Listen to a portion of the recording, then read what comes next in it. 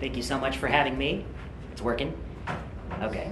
And it's great to come out here to Hawaii. It's beautiful. I actually agreed to give this talk 3 years ago. So I'm glad it's happened 3 years later. Better late than never.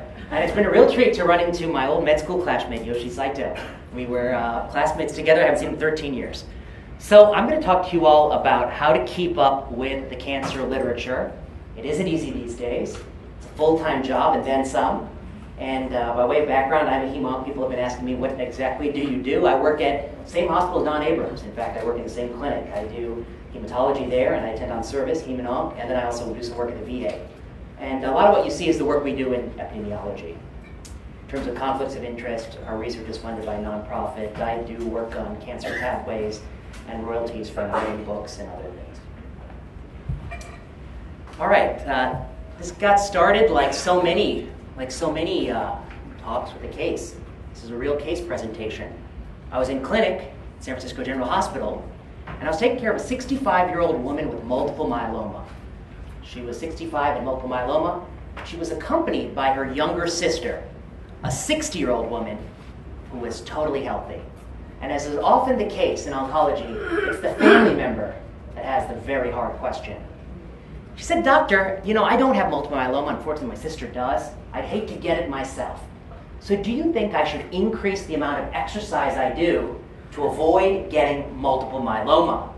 I said, "That's a good question. Okay, so what's the evidence for exercise and reducing incident myeloma in a healthy person with a first-degree affected relative?" I said, "Let me think about that a second. I'm going to answer this question." And then she fired, "Then you read the new study." Oh boy, did I read the news study. Of course, the news study. Did I read it? And I'm the kind of doctor who's supposed to be reading the articles. She's asking me. This was the study she's talking about. She read about American Cancer Society.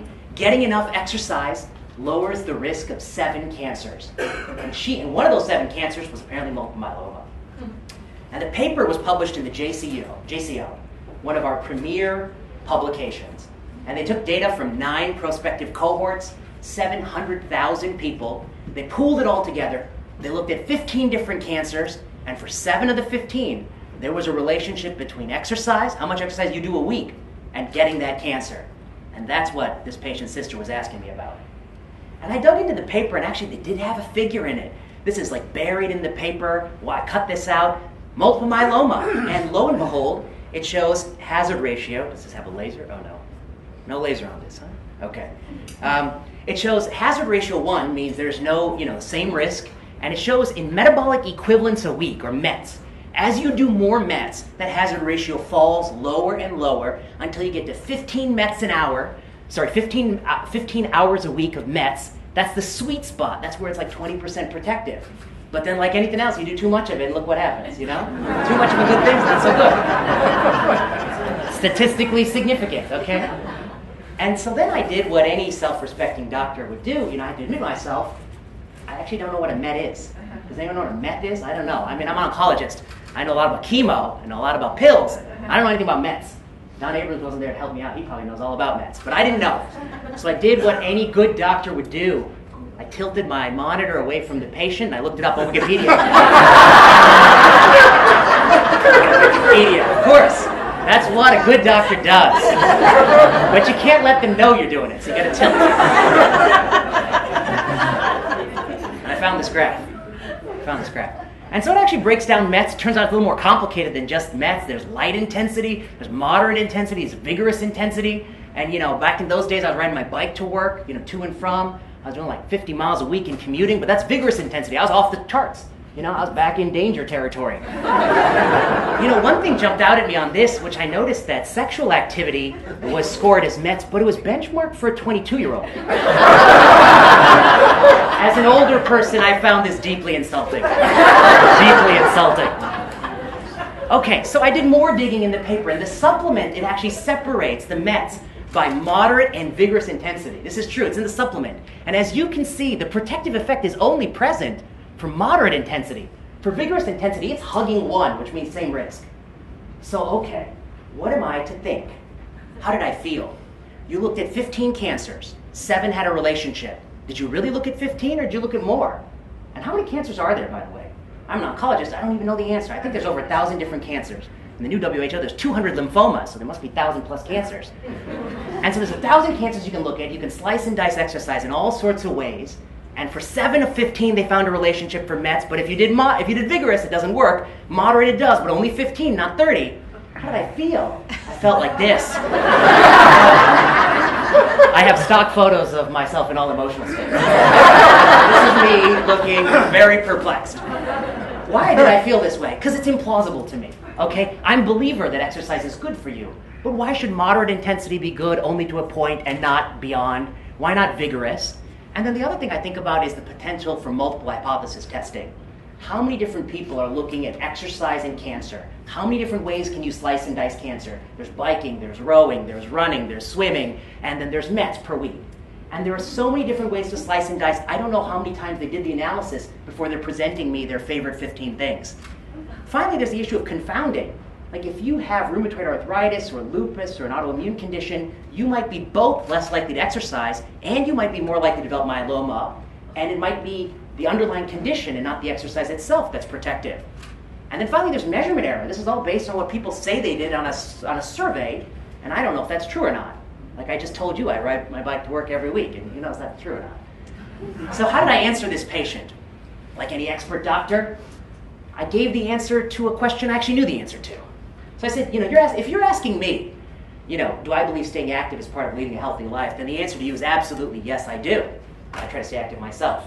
If you're asking me, would I specifically exercise to avoid multiple myeloma, I guess my answer to you is I would do it as part of a broader pattern of good general and cardiovascular health. Okay, that's my answer. And then she fired back, but doctor, have you read the new paper? Have I read that new paper? And I read that paper that Monday in clinic, and the answer was, no, I hadn't read the paper. I hadn't read the paper. I didn't even know about the paper. And the first I was hearing it from the patient's sister. And that's kind of embarrassing as a doctor who's supposed to keep up with the literature. Okay, so that's what this talk is about. Not to be embarrassed like that. What are the best techniques to keep up with the literature? What are some examples of studies commonly misinterpreted? And how can you be a better reader? Okay, that's what I hope to convey. And I'm also standing between you and lunch. So we're going to get to maybe a decision point whether or not I should go on or we should just, you get some choices. Did you know there's 50 million scientific articles indexed in PubMed, Google Scholar, Medline? That's more than anyone can read in a lifetime. Even if you just do HER2-positive breast cancer, you might not be able to read all the randomized trials per annum in HER2-positive breast cancer if you're just a HER2-positive breast cancer person, let alone if you take care of more than one cancer. So we have more literature than we can read in a lifetime. It's coming out faster than ever. This is already a few years out of date, but it was piling up. They call it the publication pileup. This was in The Economist. We've got over 2 million new articles per annum coming out, more than anyone can read. And at the same time we have so many new articles, I read headlines like this: replication, duplication, and waste in 250,000 systematic reviews and meta-analyses. The mass production of redundant, misleading, and conflicted systematic reviews and meta-analyses and challenges in reproducible research. So not only have we got so many articles to read, most aren't good. They tell me they're not good articles. So how am I to navigate these waters? If you decide to go now and eat lunch, you can find everything in the rest of this talk is going to be in this article I wrote a few years ago for Medscape. It's called The 21st Century Physician: How Do We Triage the Tsunami of Medical Information? Okay, this is a rule of thumb. This is how I do it. I call it timing is everything. Okay, so I think that back when I was an oncology fellow, every time the attending mentioned an important article, I printed it off on that computer, I stapled it, I took it home and put it on my nightstand. I said to myself, when I get vacation time, next time I go to Hawaii, I'm going to take all these articles, I'm going to read them on the plane when I got time. I'm going to read them on the beach, And then 3 years later, when I graduated Hemong Fellowship, I took a thick stack of articles, I blew the dust off the top, and then I put them in the recycling bin. So the truth is, if your strategy to keep up with articles is to read it when you're on vacation, either you're going to read it or you're going to have a good vacation. You can't do both. And you're really not going to read. And so I think that my pattern now is you build in reading into your routine. It's got to be a part of your habit. And you can't read a lot. I mean, even if you read one article a month, cover to cover, that's pretty good. But you should be aware of a lot. You should keep your eyes on a lot. And for me, timing is everything. So what do I mean by that? So when I'm on my phone and it's about noon Pacific time on a Monday, I scrolled through my favorite thing to look at on Monday, noon, JAMA Internal Medicine. JAMA Internal Medicine, they just dropped the hot new articles. They just hit. They just came out that day. Tuesday, same time, Mama JAMA. They just dropped new articles. Wednesday, I know Steve knows this, Wednesday, 5 p.m. Eastern Standard Time, new articles are out, and they're on New England Journal of Medicine website. And I swear to you, 2:10 Pacific Time, I'll always pull out my phone and just see what did they put out. I'm just reading the titles, I'm just skimming abstracts, but I want to know what they put out. Thursday for me is JAMA, Monday, sometimes I look at JCO, they trickle out the articles. Now why do I look at a certain time? I look at a certain time because even if I don't read the whole article, I want to know what smart people think about it and what they're saying about it. I want to be a part of the conversation or eavesdrop. And where is that conversation taking place? My sources tell me that this is a relic of antiquity called a water cooler. And in the before times, we would gather around it, we would show our faces to each other, and we'd talk about the day's news. Those days are over. We're all on Zoom. Nobody's come together. It's great to see you all, but beyond this, we don't see each other too often. So where does the conversation take place about these new articles? And it takes place here, on Twitter, on social media. It's true, though. I mean, you know, if there's a new CAR-T study, I'm going to see what Dr. Grupp thinks about it. If there's a new study in cardiology, I'm going to see what Venkmurthy thinks about it. If there's a study in electrophysiology, I like to follow John Mandrola. You find people you like to follow, and you know that if it's in their wheelhouse, they're going to say something about it. And so I just want to skim the title and abstract, so when I go on Twitter and look to see what doctors are saying, I got some frame of reference for that. And so that's kind of how I'm trying to keep up with things in real time. So when you tell me about a drug, I know that, hey, I think I remember last month they published something. So I'm going to take you through now what it's like to read, what happens when I actually get interested in something. Okay, I want to read the article. So I got to say, when I skim these articles, I don't read them all. It's too little time for that. I use the rules of triage. If it pertains to my practice, I'm more likely to read it than not. So I'm sorry, rheumatology, I won't read that article. If it's randomized, I'm more likely to read it than observational. If it's a large sample size, for me that's 100, I'm more likely to read it than less than 100. If the endpoint is a clinical endpoint, like living longer, living better, survival, or quality of life, I'm more likely to read it than if the endpoint is progression-free survival, or MRD, or response rate. Those are just my rules of thumb. One day I opened the New England Journal of Medicine. You know when it was a Wednesday, 2:10 p.m. Pacific time, and I saw maintenance olaparib for germline BRCA mutated metastatic pancreas cancer. And by the way, the folks I talked to from AstraZeneca, I won't be offended if you step out right now. I'm sorry for what I'm about to do to you for this paper, but I apologize in advance. I apologize in advance, AstraZeneca. But no hard feelings, no hard feelings. So this is the paper that came out, and it caught my eye because, you know, of all pancreas cancer, first of all, it's hard to treat. In my career in oncology, we've only ever had 2 New England Journal papers I can think of, FOLFIRINOX and nab-paclitaxel. And we hadn't had anything in a long time. I never even heard of maintenance in pancreas cancer. I didn't even know that was a thing. And finally we got a targeted drug, olaparib, a PARP inhibitor, that's come into market for pancreas cancer. Not everyone with pancreas cancer, people with germline BRCA mutations. So whenever I see a paper and it catches my interest, I take a deep dive. This paper, a lot of people were telling me to read this paper. I opened my inbox and I got an article from Matt Herper from STAT, and it's called AstraZeneca's Dynamic Duo Wants to Dominate the Market for Cancer Drugs. It has this quote about this paper. "It's unbelievable," said the late, great Jose Baselga. "It validates the principle we have been fighting for all these years, that even in the most difficult disease, even the disease you think you're not going to win, if you find the genetic vulnerability, if you find that, then those giants, they crumble." And I said, that is a quote, my goodness, this must be good. This is good. And just to show, this was myself with Baselga at AACR a few years ago, and David Hyman. And so, you know, I do miss him. He was a great force in oncology. He passed away last year. I also read this. The University of Chicago put out a press release about POLO trial. This is from the PI. This is the quote in the press release, and this was covered in news outlets. "When we saw the progression-free survival data, my first reaction was a little scream of joy. We finally made real progress in the treatment of a subset of patients with advanced pancreas cancer." Okay, so now I'm reading about it in my inbox. I'm seeing it on the news, the New England Journal paper. I said, I gotta read this. I gotta know what people are talking about. So whenever I read an article, I advise you, never read it cover to cover. If you're having difficulty sleeping, then read it cover to cover. But if you want to understand it, you can't read it cover to cover. It's too boring. It's too boring. So I like to have a question in my mind and try to answer that question. So I got a question, and I'll skim around. I'll look at methods, results. look at the pictures, probably pictures where I start. I just wanted to answer these questions. My first question, what did they do? I imagine I'm sitting next to you at a dinner and you ask me what the heck they do in polo trial. I say, oh boy, let me explain. So here's what they did. Now, as you know, with patients with pancreas cancer, not all of them, but some of them, maybe 10% of them have mutations in germline BRCA. They're born with that mutation. They develop pancreas cancer often 10 years younger than the average age. They often, it's unfortunate that it happens. They took those patients with germline BRCA mutations and they gave them the standard of care therapy, which was FOLFIRINOX. We know platinum is really good for people with germline BRCA defects. They gave them 4 months of FOLFIRINOX or 16 weeks, and then they randomized them if they didn't have progressive disease. So stable disease, partial response, or complete response, if you were in those categories, you were randomized 3-to-2 randomization to olaparib or placebo. Olaparib, a $12,000 a month AstraZeneca medicine, placebo, sugar pill. Okay, this is what they did in the study. The primary endpoint is progression-free survival. They also report overall survival later and response rate. And I just like to put it in my own words and summarize it to people. We could spend a whole day talking about why they chose 3-to-2. We'll skip it for today. First question I ask, is the control arm what I would have done in my clinic? Same patient, my clinic, they came in. Would I have given them 4 months of FOLFIRINOX or platinum-based therapy, and if they didn't have progression, stop all therapy and observe them? And the answer is, unfortunately, I would not have stopped therapy. If you're doing well on FOLFIRINOX therapy after 4 months of therapy, you get 2 more months of the whole combo, in my opinion, and then you can omit oxaliplatin if you want. But keep them on 5 if you made it forever. Or if you really want, they're really doing well, and this is a 50-year-old person with germline BRCA, you just keep treating.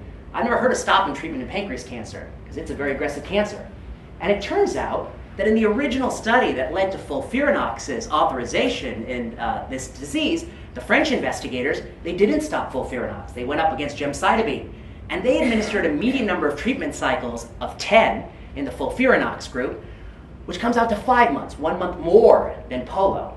But it's actually a little more complicated than that. You see, in the FOLFIRINOX study, they included anybody with pancreas cancer, whereas in polo, you had to have 4 months without progressive disease. So if you progressed in the first 4 months, you wouldn't be a candidate in polo study, but yet you were in this study. So I went back and I removed the subset of patients who progressed in the 4 months, and I recalculated the median duration of treatment in the French study on FOLFIRINOX, and the answer is 7 months of treatment. They averaged 7 months of treatment. Remember, polo gave them 4 months only. Now they should have been getting 7. But actually, they should be getting even more than 7, because now we know the median survival of germline BRCA. It's not an average pancreas cancer patient. Their median age is not 72. It's in the 50s.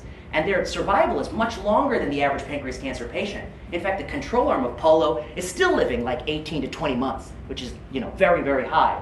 And so I actually did some back calculations that I won't bore you with, but I suspect that they should be getting about 12 months of FOLFIRINOX therapy if they were allowed to continue. But in this trial, they have to stop and take a sugar pill. And that to me is a problem. So first thing, is the control arm what you would do in your practice? And if the answer is no, then the trial doesn't change your practice if the control arm isn't your practice, because it may be better than what they're doing, but I'm not in the stopping treatment business in pancreas cancer. All right, then what's the primary endpoint of the study? The primary endpoint is something called progression-free survival. The time until your cancer gets worse or you die, whichever comes first. I'll take you through that. And the hazard ratio here is 0.53, which people say is pretty good. And, there's the old saying in oncology, which is if you can fit the laser pointer between the curves, you can give the plenary at the national meeting. And here you can fit several laser pointers. Several laser pointers. Is it a clinical or surrogate endpoint? In other words, does it actually matter to people in and of itself, or is it something that's a stand-in for that? And the answer to that is you have to know what PFS is.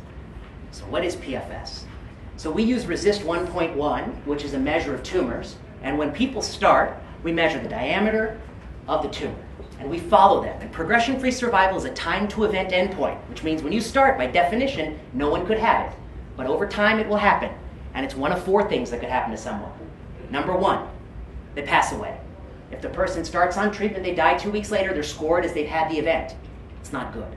The second thing that could happen is you scan the person at baseline, the lungs look normal, you scan them 6 weeks later, and there are innumerable pulmonary nodules. No matter what happened to the target lesions you've measured, that is a progression-free, that's a PFS event. They progress. They have new lesions on scan. That's also not so good. If you did measure the tumor in the beginning and the tumor starts to get bigger, eventually they progress. But how much bigger? And the answer is 20% bigger. If it gets more than 20% bigger, it's progressive disease. 119%, that's sweet, sweet, stable disease, they call it. This is arbitrary, you know? Nobody walks around saying 119%, I'm feeling good, 122%, oh, I feel terrible. It's arbitrary, and we'll talk about where it comes from, okay? The other thing that could happen is your tumor shrinks. If it shrinks more than 30%, that's a response. Okay, that's a response, PR or CR. And there, it's growth from the nadir value, the smallest it ever gets. Progression-free survival is the time until one of these four things happens, whichever comes first. It's mostly 3 and 4. These are all arbitrary numbers, so that's why I say progression-free survival is a surrogate endpoint. It doesn't necessarily mean you live longer or live better, but it has some correlation with that. What about other measures? When I looked at POLO, there was something else that caught my eye. Response. Now, I told you already that a 30% or more tumor shrinkage is a response. And in POLO, they calculate a response rate, which is of 100 people who get the drug, what percent of people have 30% or more tumor shrinkage. And of olaparib, of 100 people who get olaparib, 19%, 1 in 5 people has 30% or more tumor shrinkage. Do I believe it? Yeah. Olaparib's a PARP inhibitor. It's an active anti-cancer drug. It has, cytopenia as a side effect. It is doing something in the cancer, shrinking it, sure. Of the people who get sugar pill, 10% of them have 30% or more tumor shrinkage. Do I believe that? And the answer is, I don't know as much about sugar as Don Abrams, but I do know one thing. Sugar don't shrink pancreas cancer. I've never heard somebody say, I ate a bag of Skittles, my cancer shrunk. That is fishy. Why is it 10%? Why is it 10%? It's way too high. It's, in fact, I'll show you, it's 5 times higher than what I expected to be. I'm an old-fashioned doctor. I looked at overall survival. In the POLO study, overall survival, how long you live, was actually unchanged in the initial report. You couldn't even fit a laser pointer between them because there's no difference. In the final report, there is, again, no difference in overall survival, $12,000 a month medication taken for many months against a control arm that's probably beneath what I would do in my clinic, and it doesn't have a survival benefit at all. You don't live a single day longer. So how do we put these facts together? There's a PFS benefit, but no survival benefit, and sugar pill has 10% response rate. First, you need to know where response comes from. Why is it 30%, not 20% or 40% or 50%? Where does it come from? We talk about response all the time. We all talk about it every day. Where's that number? Why 30? And the answer is it comes from a dinner party in 1976 in Rochester. It's not a joke. This is truth. This is where it comes from. Charles Mortel, great oncologist. He's a legend. He did so many great things. One of the few doctors who actually talked about drug price before it was popular for Levamisole. And he had a dinner party, they say, apocryphally, where he invited 16 oncologists. They came to his house. He put a mattress on the dining table, and he busted out 12 marbles. He rolled some foam rubber out on top, and they busted out the calipers to take 1,900 measurements. Or as I like to call it, great party. My kind of party. Okay, so 12 solid spheres from 2 centimeters to 15 centimeters in diameter was put on the table. They unrolled 1/2 inch thick foam rubber to approximate the skin and subcutaneous tissues, and 1.5 inches of foam rubber to approximate the abdominal wall. But if you were doing the modern age, you might have to change the foam rubber measurements. And then each doctor brought the ruler or caliper he employed in clinical practice. There are no women at this party because back in these days, oncology was very discriminatory, it was only men. So these are 16 men oncologists measuring marbles through foam rubber. Charles Mortel is actually quite smart. Marbles 5 and 6 are the same size, but he doesn't tell anybody that. And marbles 7 and 8 are the same size. He doesn't tell anybody that either. And he asked you to tell me how these things are. So does anyone know why is he in 1976 making doctors measure marbles through foam rubber? Any guesses? What didn't he have? He didn't have CT scans. He didn't have CT scans. And in these days, you may recall, there was a huge industry of people who said they had cures for cancer. One was Laetrile, which is like the peach pit, a compound from peach pit. And Charles Mortel didn't believe that Laetrile worked. And they're also saying, well, the bark of the Pacific yew tree might be anti-cancer, and platinum might be anti-cancer, and adriamycin might be anti-cancer. And he needs a way to figure out what is anti-cancer and what isn't without having to run a randomized trial for every single drug. And what he decides is, if you give it to 10 people, 100 people, and the tumors shrink, well, then you can think it might have some anti-cancer properties. But for a tumor to shrink, he needs to have some benchmark of size where we agree that it's actually smaller than it was. Because you can imagine if you measure a marble through foam rubber with the caliper, which is how they measure tumors, by pressing on the belly and squeezing, there's some measurement error. One day it's 5, one day 4.8, one day 5.2, one day 5.1. So he needs a difference in size where you can reliably agree that it is actually smaller than it was before. And he's doing his whole study to find what that difference is. And it's actually very clever. Because he included marbles of the same size, he can ask how often do two different doctors think the same tumor was actually different. If he uses a bidimensional 25% shrinkage, he gets 1 in 4 error rate of, I don't have a laser pointer, but it's on the lower left of the screen, 24%. If he uses a 50% bidimensional measurement, he gets 1 in 20, roughly, 5%. And he likes 1 in 20 because that's the p-value, 0.05, which is what Fisher was using. It's the nominally significant value. So he's saying, I'm willing to accept a 5% error, but that we actually think the same tumor is actually different in size with the 50% bidimensional cutoff, and the same is true for the same doctor. I'll make it simple for you. This is a cutoff chosen for operational reason. He chose the 50% bidimensional measurement because that's what men in 1976 could reliably tell apart when they measure marbles through foam rubber at a dinner party. And he made that the response criteria. And that's the same response criteria you use to this day. And you say, but you use 30%, not 50%. I pulled a fast one on you, didn't I? And the answer to that question is actually in the 1980s, we used WHO criteria.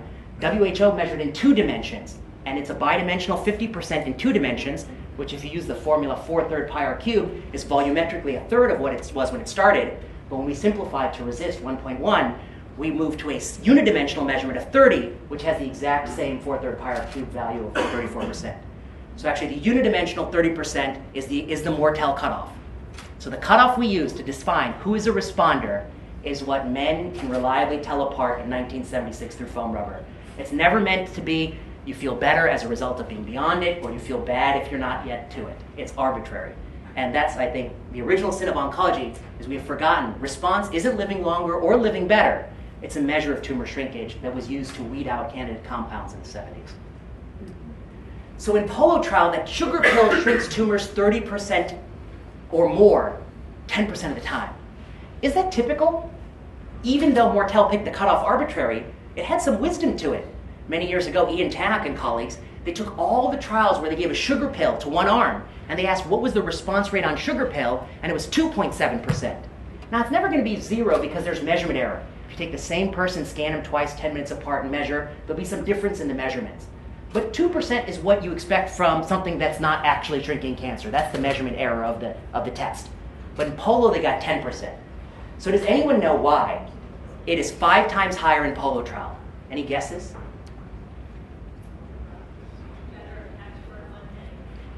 4 months of platinum-based therapy, you stop, you take sugar pill.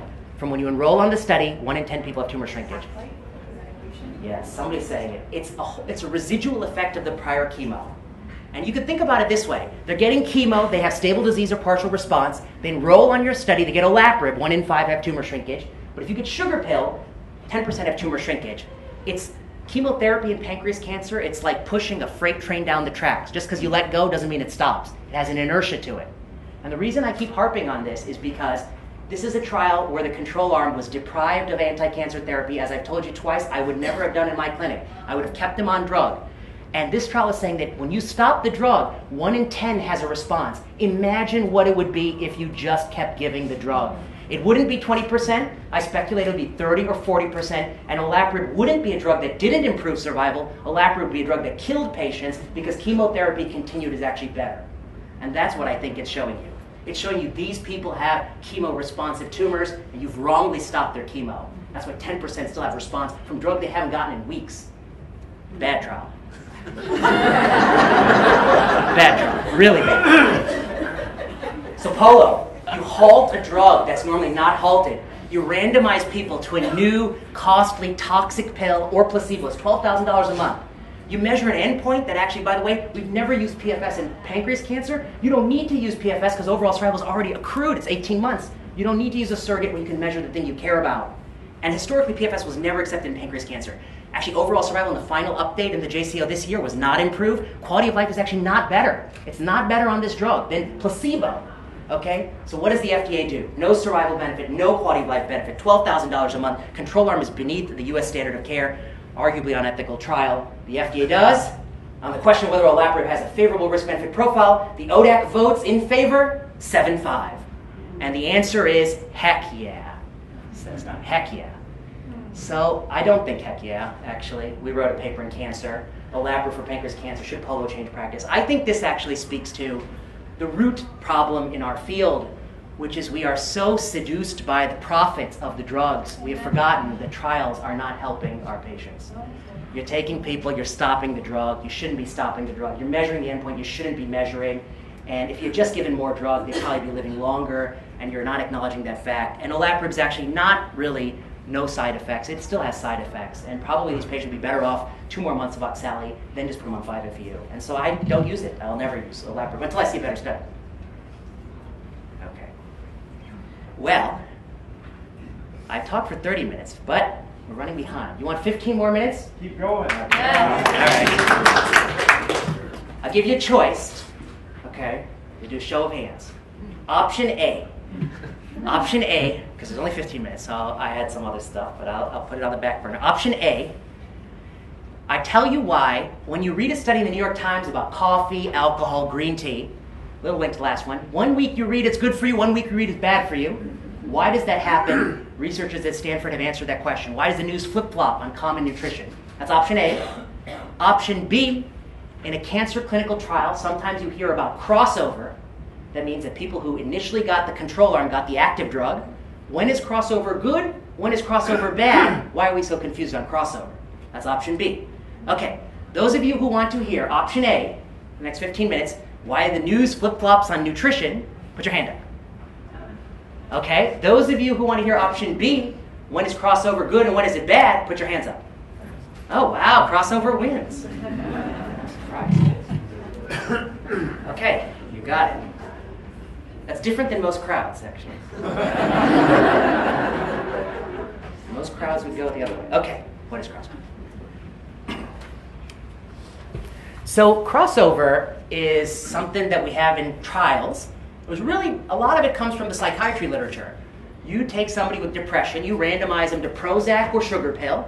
After 12 weeks, you measure their depression. Then you have them stop taking whatever they're taking for 2 weeks, have a washout, and then you switch. And if you were taking sugar pill, now you take Prozac. If you take Prozac, now you take sugar pill. So now I can do both between arm comparisons, which is the virtue of randomization, but also intra-individual patient comparisons. I can do both. But crossover only works for endpoints that are short-term, transient, reversible. In oncology, we don't have a lot of those. We have progression, death, unfortunately. So for us, crossover means something very different. We take people with cancer, we randomize them to new drug or placebo, and when their tumor gets worse, if you took placebo, you get the new drug when you progress. This is unidirectional crossover from the control arm to the experimental agent, and it is one of the most misunderstood concepts in oncology. So in 15 minutes, I'm going to make it crystal clear. Okay. Another way to think about it is if you take the drug initially and you progress, you get the standard of care therapy.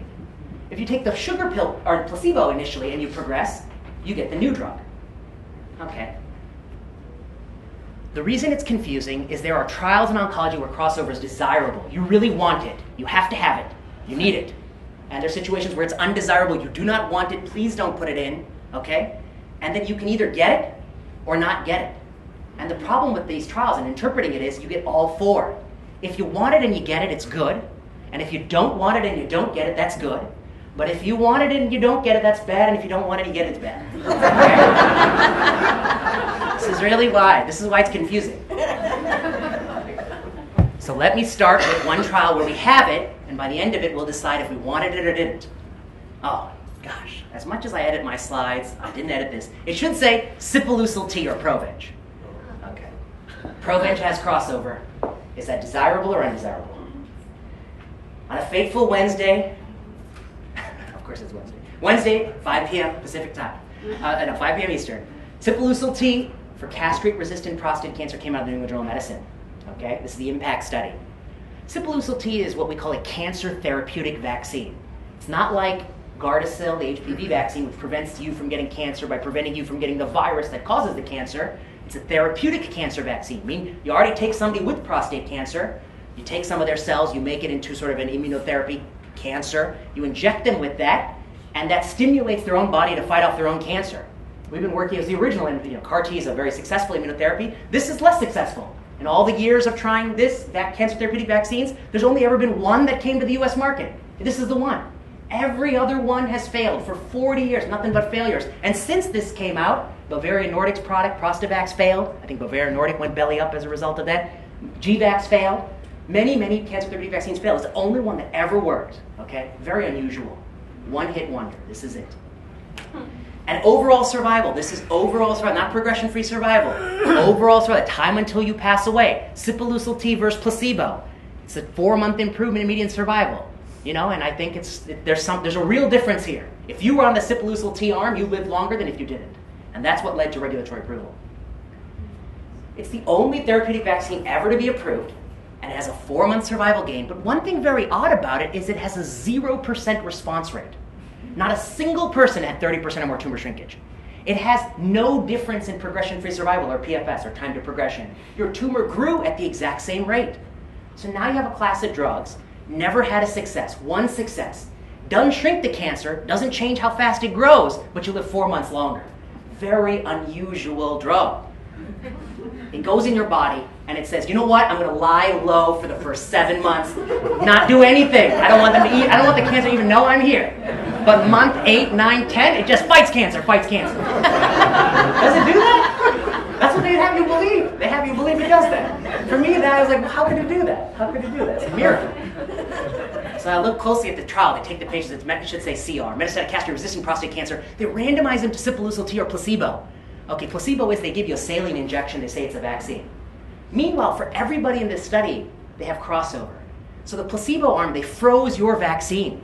And when your tumor gets 20% bigger and you progress, what do you get? On placebo, you get the frozen, thawed-out Sipuleucel T. But what do you get if you get Sipuleucel T first and you progress? Any guesses? Docetaxel. So if Sipuleucel T goes first, then you progress 20% bigger, you get docetaxel. Remember, the time to progression is the same. There's no responses on this drug. So you're just going to grow. There's no shrinking. And if you take placebo first and you progress, then you get Sipuleucel T. Okay? And then only if you progress a second time do you get docetaxel. Now, what's one thing about docetaxel that you should know? It has in many randomized studies shown an improvement in survival. So now this randomized study has 2 moving parts. It's a randomized trial of Sipuleucel T or placebo, but also a randomized trial of early docetaxel versus delayed docetaxel. So which is doing the driving, the Sipuleucel T or the early versus delayed docetaxel? And the answer is, if you read the paper, I made it simple for you, 57% of people get docetaxel here, 50% get it on the control arm. They get it after 12 months here, they get it after 14 months here. There's a big difference in docetaxel. And docetaxel is a life-extending drug.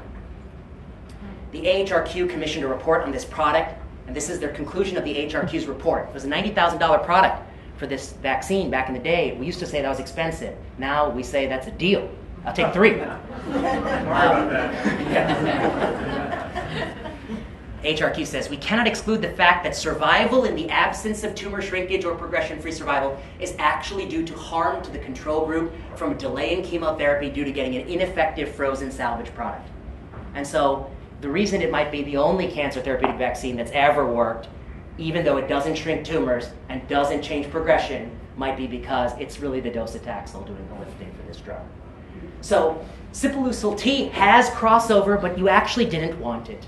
You didn't want it, and because they have it, it muddied the water. Crossover was undesirable because the trial was assessing the fundamental efficacy of the product. And in trials assessing fundamental efficacy, you don't want crossover. Because if there is a survival benefit, you don't know if it's delay of important chemotherapy. And if there isn't a survival benefit, you don't know the drug would have had a survival benefit had it not been for crossover. Equally, it could have off-target harm that masks a death signal from crossover. So you get all these problems when you don't want it. All right, now we'll close with one example where you really want it. And the example where you really want it is always in cases where you already used the drug in the 2nd or 3rd line, and your randomized trial is asking, should we bring it to the front line? And if you move a drug up that you already use, your control arm should be, as I always say, the care you'd otherwise give someone not on a study, which means when they progress, they should get that drug. So one example is this one. This is, people may remember, back in 2010, 2012, Cougar Pharmaceutical developed abiraterone. Their first randomized controlled trial in castration-resistant prostate cancer was post-docetaxel, survival benefit. Then they moved pre-docetaxel, survival benefit, and abiraterone and very quickly enzalutamide became standard of care therapies for advanced metastatic prostate cancer. We all gave Abby and Enza. Then, many years later, they ran Stampede and Latitude, where they took those same drugs and gave it to people with castrate-sensitive prostate cancer early in the journey. And that's this survival curve. If you get abiraterone early in your prostate cancer journey against placebo, there's an overall survival advantage. So the companies say give it early because we've proven it has a survival benefit. But the question is, what happened to those placebo people when they eventually progressed? And the answer is, this is the letter by Johan de Bono and colleagues in the New England Journal. It says this: before these trials, the standard of care for patients with advanced prostate cancer was sequential androgen suppression with various life-prolonging therapies, including taxanes, abiraterone, or Enza. However, the control regimens in Stampede and Latitude were not designed to include the current sequential standard of care with life-prolonging crossover treatments. These treatments were not specified in the protocols, and this is critical since the majority of men in the control groups in Stampede and Latitude died without exposure to abiraterone or enzalutamide. Thus, the drugs used in these control arms were inconsistent with the current prevailing standards of care. This has implications for the conclusions of the trial and raises questions regarding whether or not there was a benefit to all participants. What they're saying is, you did a trial of Abby early, but the control arm should have gotten Abby late, but they got Abby never. And early versus never is not what the question that I face in my clinic. It was early versus delayed. And this problem plagues your studies. It plagues every single study in RCC. Pembro, Axi, Cabo, Nivo. It plagues Keynote-48, head and neck cancer. It plagues Keynote-48. They didn't get Pembro on progression on the control arm of that. It plagues Keynote-177. It plagues Checkmate 816. I mean, we have a paper in the European Journal where we show you all the trials it plagues. These trials are all asking the question, early versus never. And that's not the question in the US, it's early versus delayed. And so they don't really inform us. This is the paper in the European Journal of Cancer, where we looked at all the studies, frontline studies of all these drugs, of all the checkpoint inhibitors. The color doesn't show up. The dark bar is telling you how many people on the control arm eventually got the drug they were supposed to get. The light bar tells you they got a different drug, even though they were supposed to get the dark bar. And the top bar tells you all the people who didn't get anything at all. Because the trial's being run in some countries where after you progress you get nothing. And that's not a good study, in my opinion. All right, I'm going to stop. So what are the takeaway lessons? I will conclude. The takeaway lessons are response rate, we treat it like gospel, but it's very arbitrary. It comes back from a dinner party of all men. Progression-free survival is also arbitrary cutoff. Nobody walks around and feels bad at that time point. The two best endpoints are overall survival and health-related quality of life. Some of our drugs are life-changing and impactful. Steve's drug in ALL is one of those examples, but some of our drugs are modest and marginal. Some of our drugs are incremental, and they still cost the same. We published this week in JAMA Internal Medicine, the price is the same. And so the whole point of oncology and reading the studies and the ones you do focus on, you're never going to read them all, but the ones that are supposed to change your practice, you got to ask the tough questions, because even studies that people tell you slay giants can have deep structural problems. And even studies that are practice-changing have limits. So if anyone has any questions, you can always email me there, or I have a webpage as a contact me link. And the three things I'll plug are, I do a podcast plenary session. It breaks down how to read oncology studies. And I have a YouTube channel with this thing called How to Read and Appraise Medical Research video series. You got Quantum, teclistamab, dostarlimab, Destiny Breast 4. All your favorites. There are other videos on there. These aren't the most popular, would you believe? Small market. Okay. Well, thank you so much. Thank you for your time. Enjoy lunch.